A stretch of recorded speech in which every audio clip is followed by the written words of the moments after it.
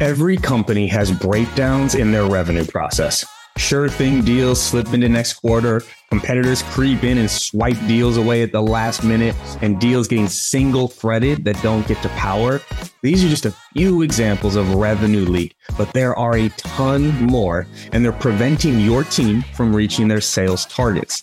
That's why I'm such a big fan of Clary's revenue platform. It's the only tool that actually helps leaders take control of their revenue and thrive through any market conditions, especially when things get tough. You can't afford to miss a single detail, but you also can't be leading by gut. Clary combines the science and the art of sales and sales leadership. So go to Clary.com if you want to answer the most important question in your business. Are you going to meet, beat, or miss on revenue?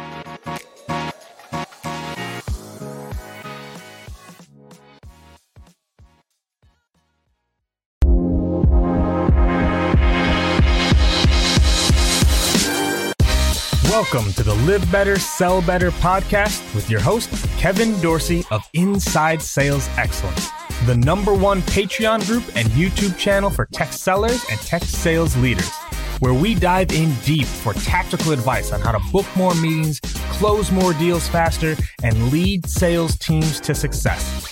But we don't stop there. We also focus on the person in salesperson.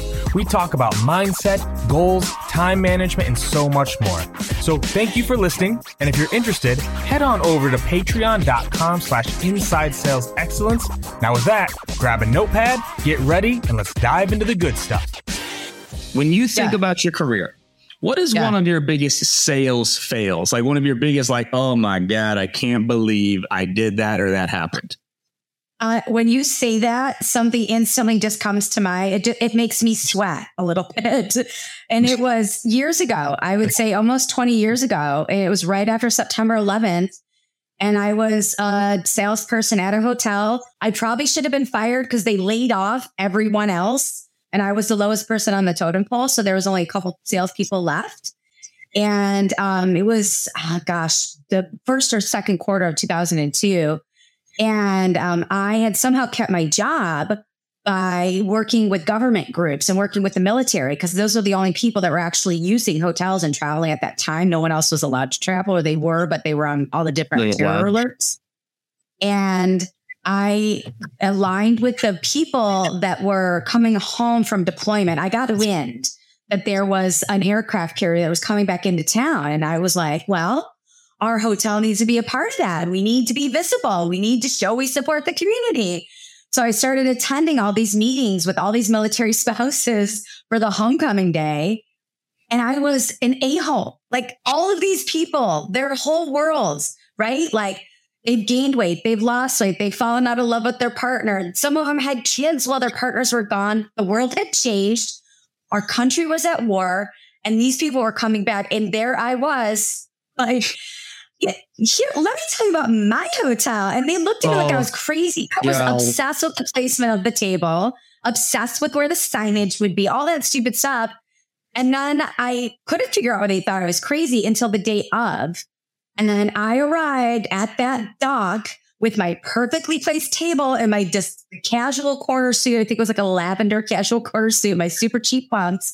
And I had my, I was ready to go with my little pastries, my business cards. And I just looked around and people were having a moment. And that moment, it wasn't about my hotel. And so, the ship pulled in and it was 1,000 or so service people saluting, and they were staring in the distance. And It's a Beautiful Day by U2 was playing. So as the ship got closer and closer, I felt that energy of like, okay, Mandi, you were a jerk. And this isn't about you, and you technically don't belong there. So you're just going to hand out some pastries, and people might think that you work for the bake shop on the Navy base, and that's fine. If they ask for a business card, give you one.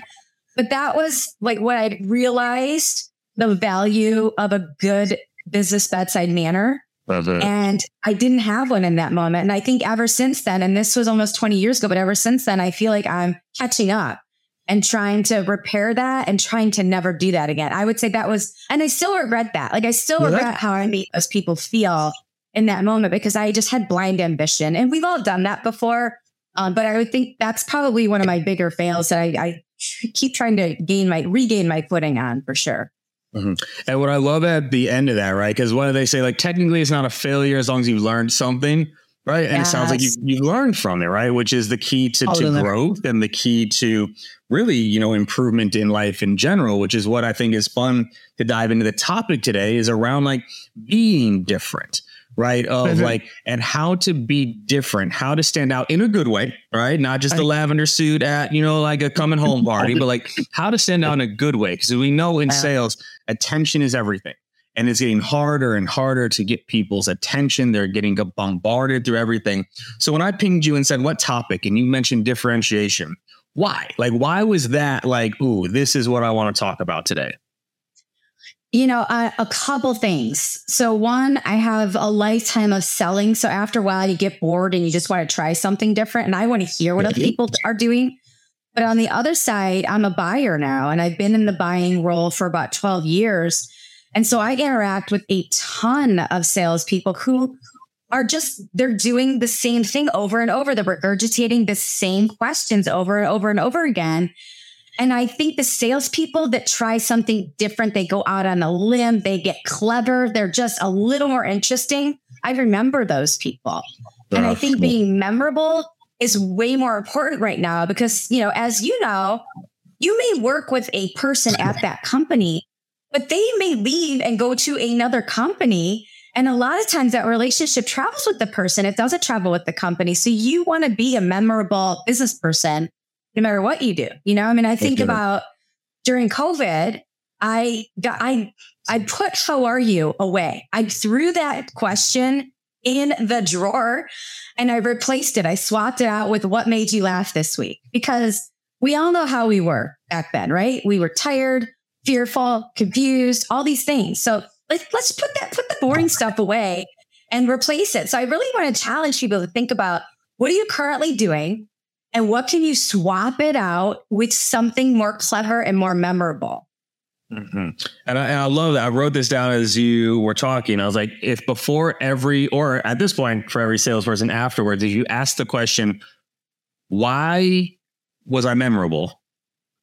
It might change your entire demo, because I bet by the end of it, if you asked, why am I memorable? And you go, oh, geez. Because I showed the deck, right? Like, there's nothing there. And so I love this as a premise of like, being memorable.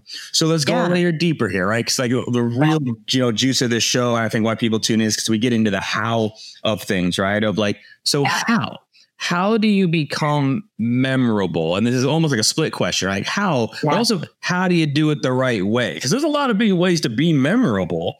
That maybe aren't the right ways to be memorable. So talk about I was memorable at the ship docks that day. Right. Someone probably still remembers that to this day. Like, you remember that girl in the lavender power suit? You remember her? Yeah. Right. So someone still remembers. But like, how do we let's get into this a little bit. How do we become memorable? And how do we do it the right way? I'll give you an example. So a client ghosts you, and what do most salespeople do? They just keep sending emails. They keep placing calls. They keep bumping people on LinkedIn or over social media channels, right? But why not create a choose your own adventure email and send that email to the customer and say, and you have to know a little bit about the customer, right? You have to know maybe where they went to college or if they have any kids or what, professional stalking, just a little bit, and ask them, here, I haven't spoken with you a while. I'm assuming you're on an adventure. Were you attending the UNC alumni barbecue? Were you on vacation with your kids? Or have you been thinking, and it's A, B, or C, multiple choice, or C, you've been thinking about my proposal. I'm on the back burner for now, but you'll get to me as soon as you come up for air. Whichever the option, let me know, and I'm here for you when you need me. That return ratio on that is so awesome. I would say 85% of the people that you haven't heard from, choose your own adventure email is a great, memorable way to get a customer to call you back or email you back. And the thing is, they may email you back saying, who are you? And I don't want to work with you. But that's an opportunity for a no, and an opportunity to ask why or how you can improve or who they're working with. So I think if somebody ghosts you, send a choose your own adventure email. Love that. I think video, I think Vidyard is a sponsor or whatever, but any video is powerful. I know when I was doing an interview publishers for the book, I talked to all these different people, and one publisher, after we hung up, sent me a video on Loom after, and I hadn't used Loom yet. And I thought, well, that's kind of cool. Like it was hey, Mandi, great to talk to you. Here are 2 or 3 things I picked up from our conversation. Have a great day. A follow-up video is awesome. And then take that a step further. For holidays this past year, Omicron had kind of hit us, right? Uh-huh. I didn't have to send my customers a whole bunch of stuff because none of them were at their offices anymore. And so I wrote a holiday haiku. And a haiku is so easy. It's a 5-7-5 run scheme, and it related to their industry. And I put a Santa hat on with a super fun Zoom background, and I recorded myself, and I blasted it out to my customers. And I blasted it out to people that don't work with me because they were all going through that. So, write a haiku, choose your own adventure email, use video. There's so many ways you can be different.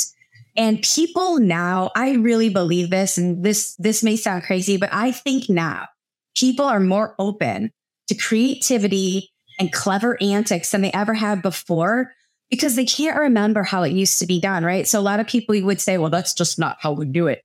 It's like, cool story, bro. But we're in a situation where we're all doing things differently. So use this window, capitalize on this window now to be creative.